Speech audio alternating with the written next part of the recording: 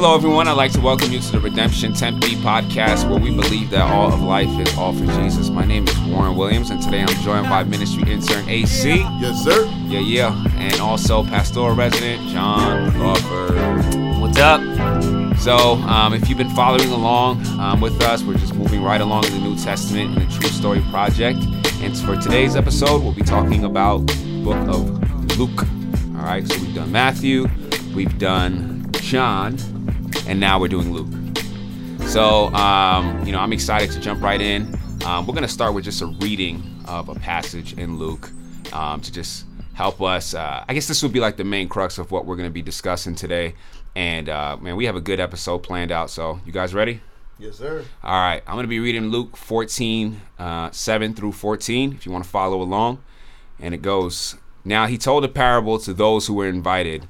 When he noticed how they chose the places of honor, saying to them, 'When you are invited by someone to a wedding feast, do not sit down in a place of honor, lest someone more distinguished than you be invited by him. And he who invited you both will come and say to you, "Give your place to this person." And then you will begin with shame to take the lowest place. But when you are invited, go and sit in the lowest place, so that when your host comes, he may say to you, "Friend, move up higher." Then you will be honored in the presence of all who sit at the table with you. For everyone who exalts himself will be humbled, and he who humbles himself will be exalted.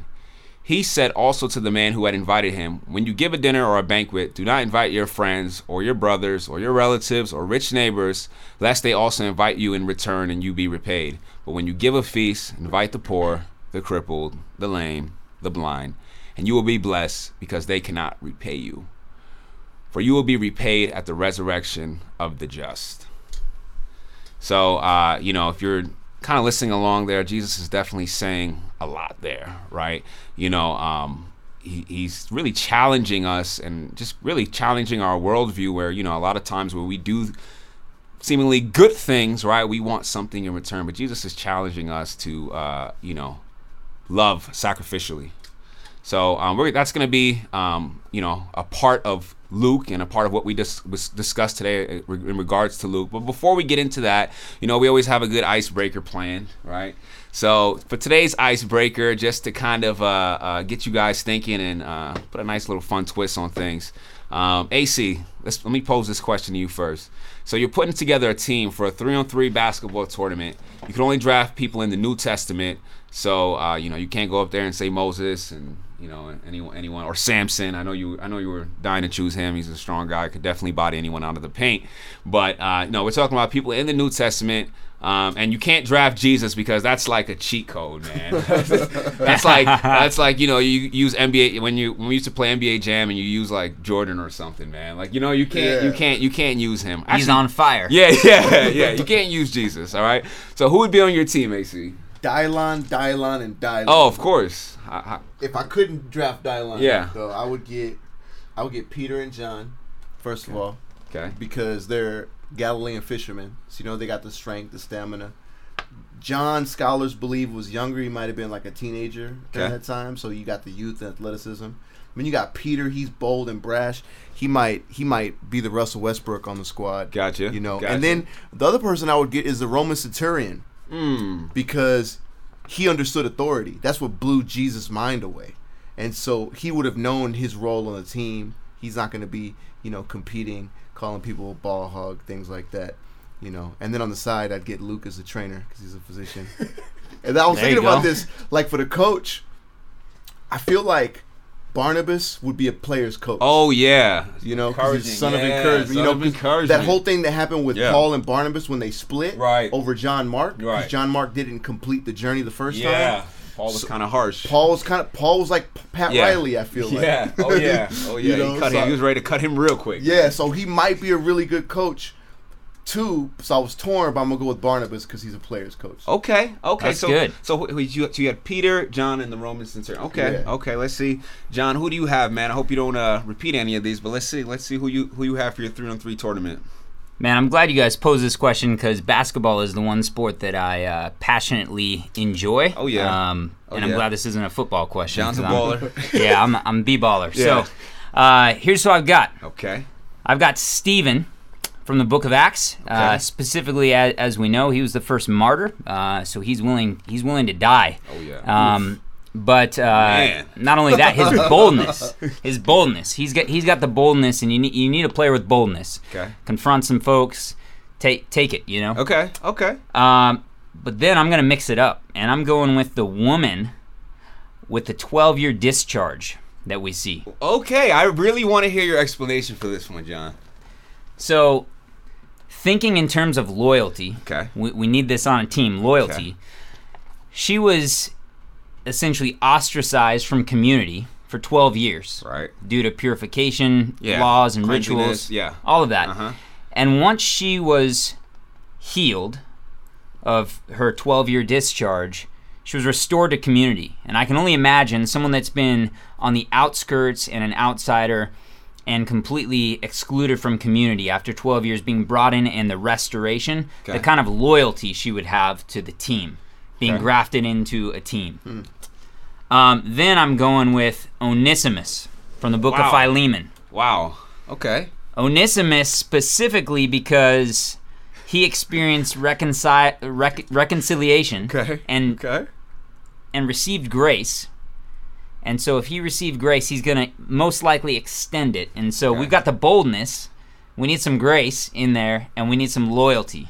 Okay. And then on top of that, I'm going with the Apostle Paul for my coach, because Paul's the one that vouched for Onesimus in Philemon. And so you're going to have even more loyalty there.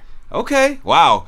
Man, you know, John, I like your answers. I don't know if they'll make that good of a basketball team, but, you know, I like your reasoning. Hey, all right, man. So All right. my picks would be the Sons of Thunder, James and John. And Those Barabbas. guys, yeah, they already have they already have the chemistry. They have the passion that would take to dominate on the court. And also Cyrene, right? This guy's strong. He's physically strong. He helped Jesus when the cross was falling, and he has maybe a passionate mindset, and to help that would be used to help his teammates as well. So those are my picks for mostly physical reasons. But I hear you guys, man. I love what you're bringing. I love what you're bringing. Would he set a screen on the woman though, with the flow of blood? Like, Listen. Hey, yeah, you guys got to go. I got the first 'cause WNBA player. Jesus is mixed the in ref, up here. man. Jesus is gonna call it right. He's not gonna let nobody do nobody Man, dirty you know on the what? court. Maybe we'll in heaven one day. Hopefully, we can see this play out. Yeah. So we've been discussing the true story of the world. We've been through the Old Testament. Now we're hearing the New, and we believe that Scripture and the Bible tells the true story of the world. It's not just a book of good sayings or good ways to live. It explains the world that was, and also the world to come, and the world that we're presently in. So, AC, can you kind of tell us, as far as the book of Luke, where does it fit into the true story of the world? I think Luke gives us a good key to interpret it.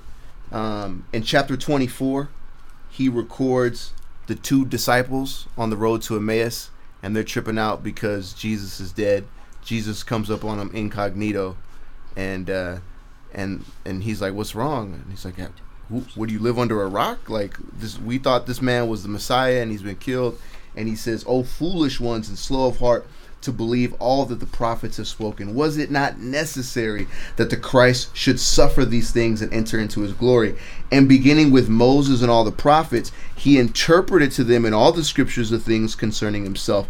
And then going on later in the same chapter, he does the same thing with the disciples later, and he breaks down how the whole Bible points towards Jesus. And so where does Luke fit into the true story? Luke is writing about the birth, life, ministry, death, resurrection, and ascension of Jesus, and that these events are the climax of where the Old Testament has been going. Genesis started with the creation of the world. It was all good until sin entered the picture. Then God calls Abraham, tells Abraham, through you all the families of the earth will be blessed. In other words, like, paradise has been lost, but paradise will be regained for all of creation. And God sets off on this mission to save the world. He chooses Israel as his partners in this mission. And what we see in the Old Testament, and which frustrates a lot of us as we're reading and confuses us, Israel utterly fails in that mission. Time and time, yeah. Yeah, and so at the end of the Old Testament, you're like, well, what's going to happen? And that's where Jesus steps in as the true Israel, the true Israelite, right at the right time to save the world. And so that's where Luke fits into the story. Very good, man. I'm glad you were able to overcome the distraction of my phone going off. Hey, man, it happens. But yeah, I love the way that you kind of just place us within the right context, and kind of just giving us a framework to work from here, right, and understanding Luke as we, dive right into it. So, we've talked about, like I said earlier, we've talked about Matthew, we've talked about John, and a lot of times, I think sometimes we have the tendency to read through the Gospels and not necessarily notice all the little nuances between each one, right? The things that the authors were trying to do with each one, right? So, John, can you kind of just tell us, what is unique about Luke in comparison to some of the other Gospels? Yeah, there's a lot that's unique, but one of the things that stands out about the Gospel of Luke more than the other three Gospels is that Luke highlights the social dimensions of the Gospel more than any other Gospel writer. Yeah. And so you're seeing many of these social dimensions play out. Luke highlights those. And even I was just doing something as I was reading through Luke on my own, something that was kind of interesting to do that maybe you would want to do as you're reading through Luke as well. But just from broad strokes on a surface reading, not even digging into any of the cultural context or anything, I started circling and making notes of, throughout the Gospel of Luke, the social dimensions that he's highlighting. And wow. I counted 42. Wow. And these are big social dimensions, not even really delving into understanding the culture at that time. But 42, which says a lot for, that's multiple times in each chapter. And so, Luke, in Luke 4:18 through 19, Luke talks about that Jesus' ministry is good news to the poor. And Luke highlights stories throughout the entire gospel, stories of good news to the poor and the marginalized. Yeah. Specifically, he highlights Jesus' interactions with people through table fellowship and also healing. And these things communicate the presence of salvation for marginalized people in society at that time. Yeah. So one thing that's also present within Luke is there's a lot of prayer going on. Mm-hmm. AC, can you kind of touch on that, like the prayer that we see in Luke? Yeah, Luke records Jesus praying way more than any other gospel writer. He shows Jesus praying at every major point in the story. And it doesn't stop there. I mean, we all know that Luke and Acts are volume 1, volume 2 of the same set. And Acts, before every significant point, there's prayer as well. Right. You think of when Paul goes to the Gentiles, Acts 13, what are they doing right before that? They're praying. Yeah. Right before Pentecost and everything that goes down there, they're praying. So Luke is very meticulous in showing that before these major events happen, prayer happens. And so there's this phrase that we repeat around the church all the time: the kingdom comes as the Spirit moves in response to prayer. Luke highlights that. Oh yeah, that's my one of my favorite quotes, man. I love that. Yeah, that's really good. And one way I've kind of heard Luke described is we see Jesus bringing or showing that he's restoration for our physical infirmities and also for the spiritual sense too. And I think that's important to understand because a lot of times I think we may have the tendency to just put things in spiritual terms, but as you see it, as John discussed, Jesus is speaking to the various social dimensions. He's speaking or showing concern for the poor and the marginalized. So it shows the gospel's reach is not just in the spiritual, it's physical as well. So AC, can you kind of just walk us through also some helpful reading strategies for navigating through Luke? Yeah, I think one of the biggest things is to we got to get unfamiliar with the Gospels, because a lot of times we're so familiar, because if you've been going to church since you were a kid, a lot of these are Sunday school stories. Oh yeah. And so when Jesus heals somebody and Jesus does this, and seems so mundane. So but these are miracles. Yeah, they're miracles. They're miracles. And we kind of just read through them real quick. And so I think there are three things I want to highlight that I want us to become unfamiliar with and see with new eyes. Yeah. One is miracles. A lot of times we see these just as Jesus is proving that he's God. And there's an element to that Jesus is showing that he's Israel's God in the flesh. But more than that, there's signs They're signs of the new creation. Right. And so when Jesus rose somebody from the dead, he's showing, hey, there's no death in the new creation. Right. When Jesus stilled the sea, he's saying there's not going to be tsunamis, hurricanes, and forest fires in the kingdom, no natural disasters. Yeah. Parables is another thing too. Hey, AC, can I just stop you 1 second? I just on the miracles point is something that, I really find it's something we kind of don't understand. I think sometimes when we see Jesus or think of Jesus doing miracles, a lot of people think of like a superhero, maybe. Like he's like, whatever the miracle is, it's like some superhero power. I see it also in addition to what you're saying is like a foretaste of restoration, but also his showing his sovereignty over, everything, water, land, sickness, whatever it is. That's so, I just wanted to kind of talk through that a little bit. Yeah, that brings to mind, we were talking about an RC not too long ago when Jesus walks on the water and Peter walks with him, and we were like, what's up with that? Like, what does that show about the kingdom? And I was thinking, well, here Jesus is showing that he's sovereign over all of creation. But then even Peter is invited into that in the same way that like God created the world, but then invited Adam to have dominion over creation. That's good. And that's work. That's our job, our employment. We're exercising dominion over creation, and work sucks a lot of times. But in the kingdom, it's going to be like walking on water. Beautiful. That's phenomenal. I'm sorry to cut you off there. I know you were going to get started about parables. Yeah, parables. Parables, we treat them like Aesop's fables sometimes. There's this hidden moral behind the story, but the parables are there. Jesus, what he's doing is he's trying to correct the views that the people had of the kingdom that were mistaken. And that's where a lot of the tension lies between Jesus and the religious establishment. They expected the kingdom to come in a certain way. Jesus came in a different way, and he uses the parables to show how the kingdom truly is coming. And then another thing too is when Jesus gives his teachings, here is the biggest thing, is that a lot of times we look at these teachings as like ethical principles to live by. In fact, that has infected so much that like people who don't even believe in Jesus as the Son of God will put him in the category of like Muhammad, Buddha. They're all these like great religious teachers. But that's not what Jesus was doing. Jesus was not giving like principles to live by to make the world a better place. Jesus was bringing the new creation into existence. And when he gives these ethical teachings, he's saying, this is what it's going to look like when you live in the kingdom. So start living it out now. It's so much deeper than bumper stickers. I think that sometimes that's easily lost. So I'm really glad you were kind of just able to break down those three. So John, do you have some more just strategies that we can use as we read through Luke? I think there's a few other just kind of helpful things to know.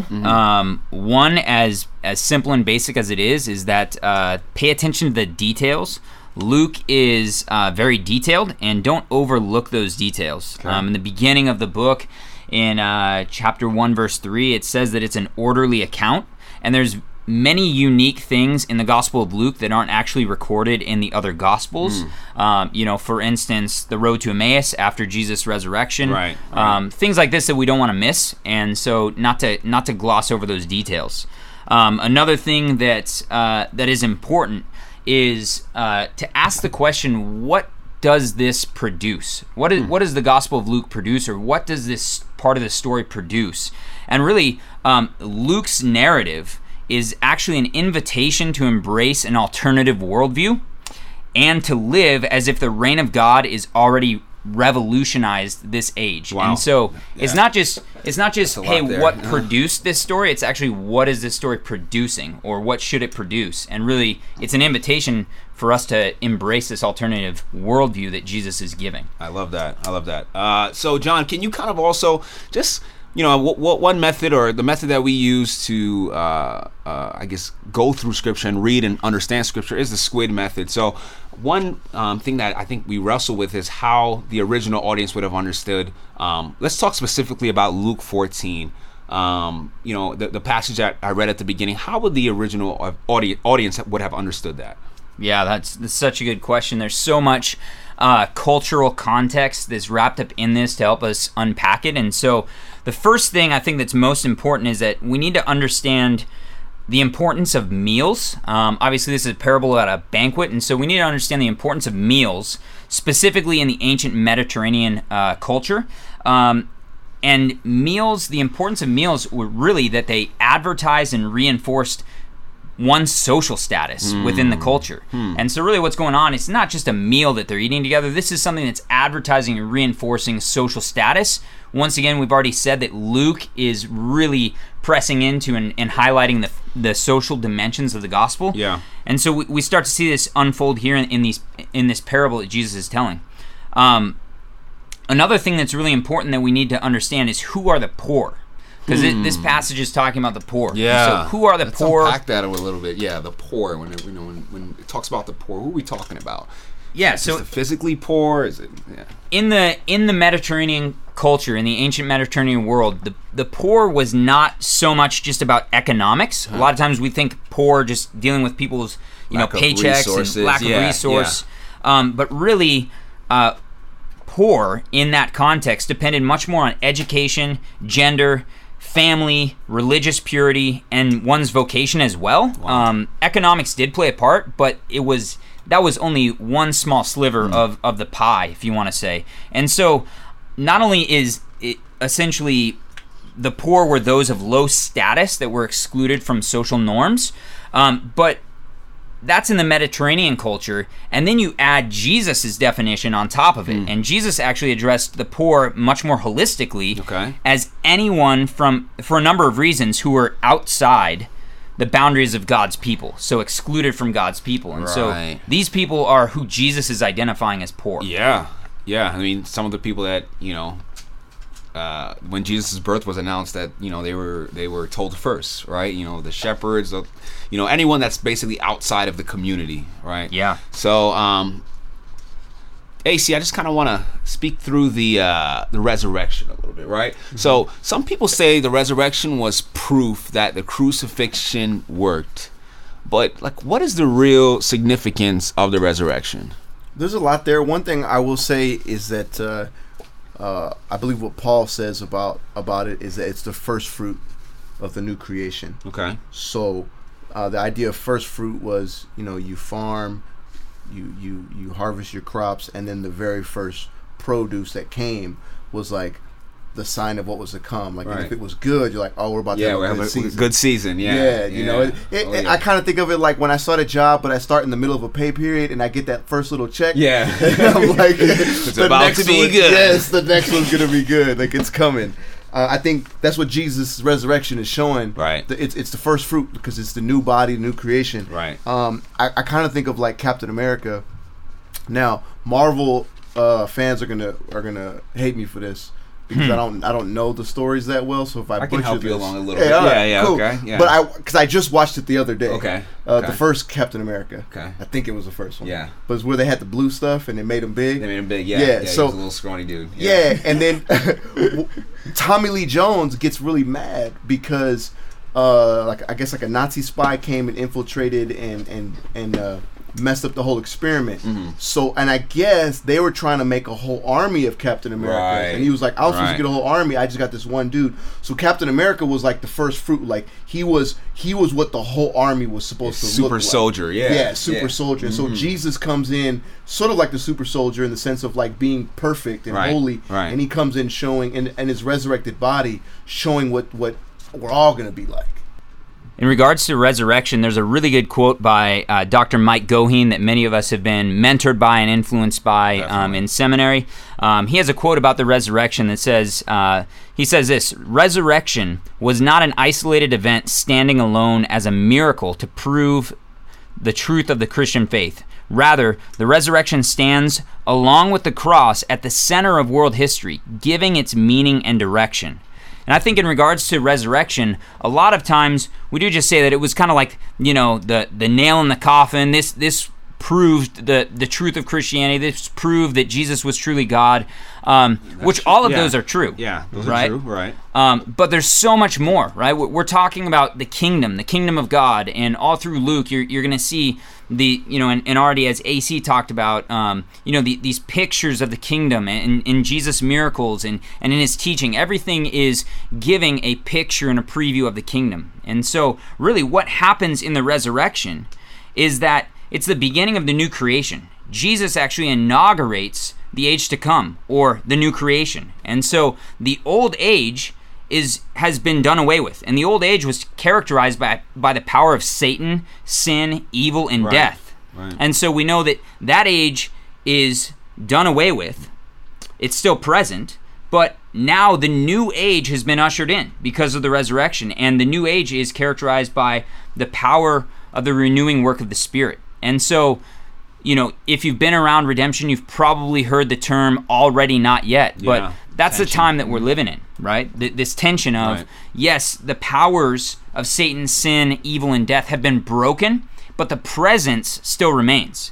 And so we live, obviously, in a world that still has the presence of these things, but the new creation is also here. And so we live in this overlap of the kingdom of God is already here, but it's not yet fully realized, and it will be fully realized one day.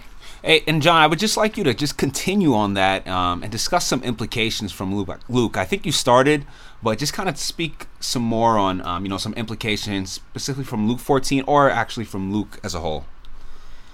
Yeah, I think there's a lot of implications, but one for friendship. If we're going to break these down into the various domains of life, if we're going to say what are the implications for friendship, I think we pose it in the form of a question. Luke 14 is all about a banquet, and who is invited to the banquet. And we see in that parable that Jesus is actually talking to the Pharisees, the religious leaders, and he's telling them essentially, hey, at the resurrection of the righteous or of the just, this is the type of people that will be there. And then he gives this parable about this host of a banquet who is essentially inviting the poor, the marginalized, and those people in that time would never have accepted an invite because they couldn't reciprocate. And so they would have automatically been forced to decline an invitation because they couldn't reciprocate. And so they would have been embarrassed, there would have been shame, and also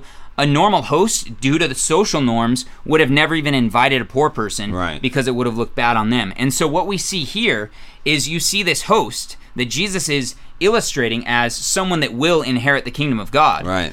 And he is inviting the poor and to his banquet and compelling them, and even tells his servants, bring them to my banquet and compel them, because these people, due to shame and social norms, would have never come already. Right. And so my question for an implication for us to wrestle with is, who is eating at our banquet? Oof. Who is sitting at our table? Who are we feasting with? And does it line up with what Jesus is showing as a picture of those that will inherit the kingdom? Yeah, I think that's I love to just bring it back to us in our context too, and I think that's a really a call to discomfort, right? Yeah. The things that we hold on to is comfort. Having people at our table that we can relate to, quote unquote, because of their similar status or whatever it may be, traits or characteristics that are like us, and that we feel comfortable inviting to our table. But clearly, we see Jesus is calling us to something different here. Yeah. So, I just kind of want to close off by just, again, bringing it within our context. And I'll pose this to AC, John, feel free to jump in. If the city of Tempe was being shaped by Luke, what would look different? I think Mike Goheen has a pretty cool quote about what a community would look like shaped by Luke. Yeah. A community of generosity in a world of acquisitiveness. Now, I've never used that word before, acquisitiveness. That's Goheen's word, not mine. I might have but to I think it means to That's a PhD word. Yeah. When you get a PhD, you can make up words. Yeah. I think I get the red squiggly line. A community of inclusivity in a world of sharp division and racial tension. Yeah. A community of prayer in a secular world. Yeah. A community concerned for the poor in an unjust global world. a community of justice and mercy in a world of burning need, and a community that lives under the lordship of Christ in all of life in a dualistic world that separates religion from public life. Truly in contrast. A contrast community. Contrast. Yeah. Do you look different? Yeah. Do Do you we look look different? Yeah. And then talking about like friendship and who you invite into your table, you know, what does your contact list look like in your phone? Man. Yeah. Is it all people that look just like you and talk just like you and live just like you? Or people that you can gain something from, Oh, right? yeah. It's about getting. Yeah. Because going back to the banquet thing, sometimes people would invite like someone a little bit higher status, Right. in hopes that it would get reciprocated, and so Right. now they move up the social Yeah, ladder. Exactly. You know, and we do the same thing. It's just not. It's just different culturally. You know. Yeah. So, who are you friends with and why? Yeah.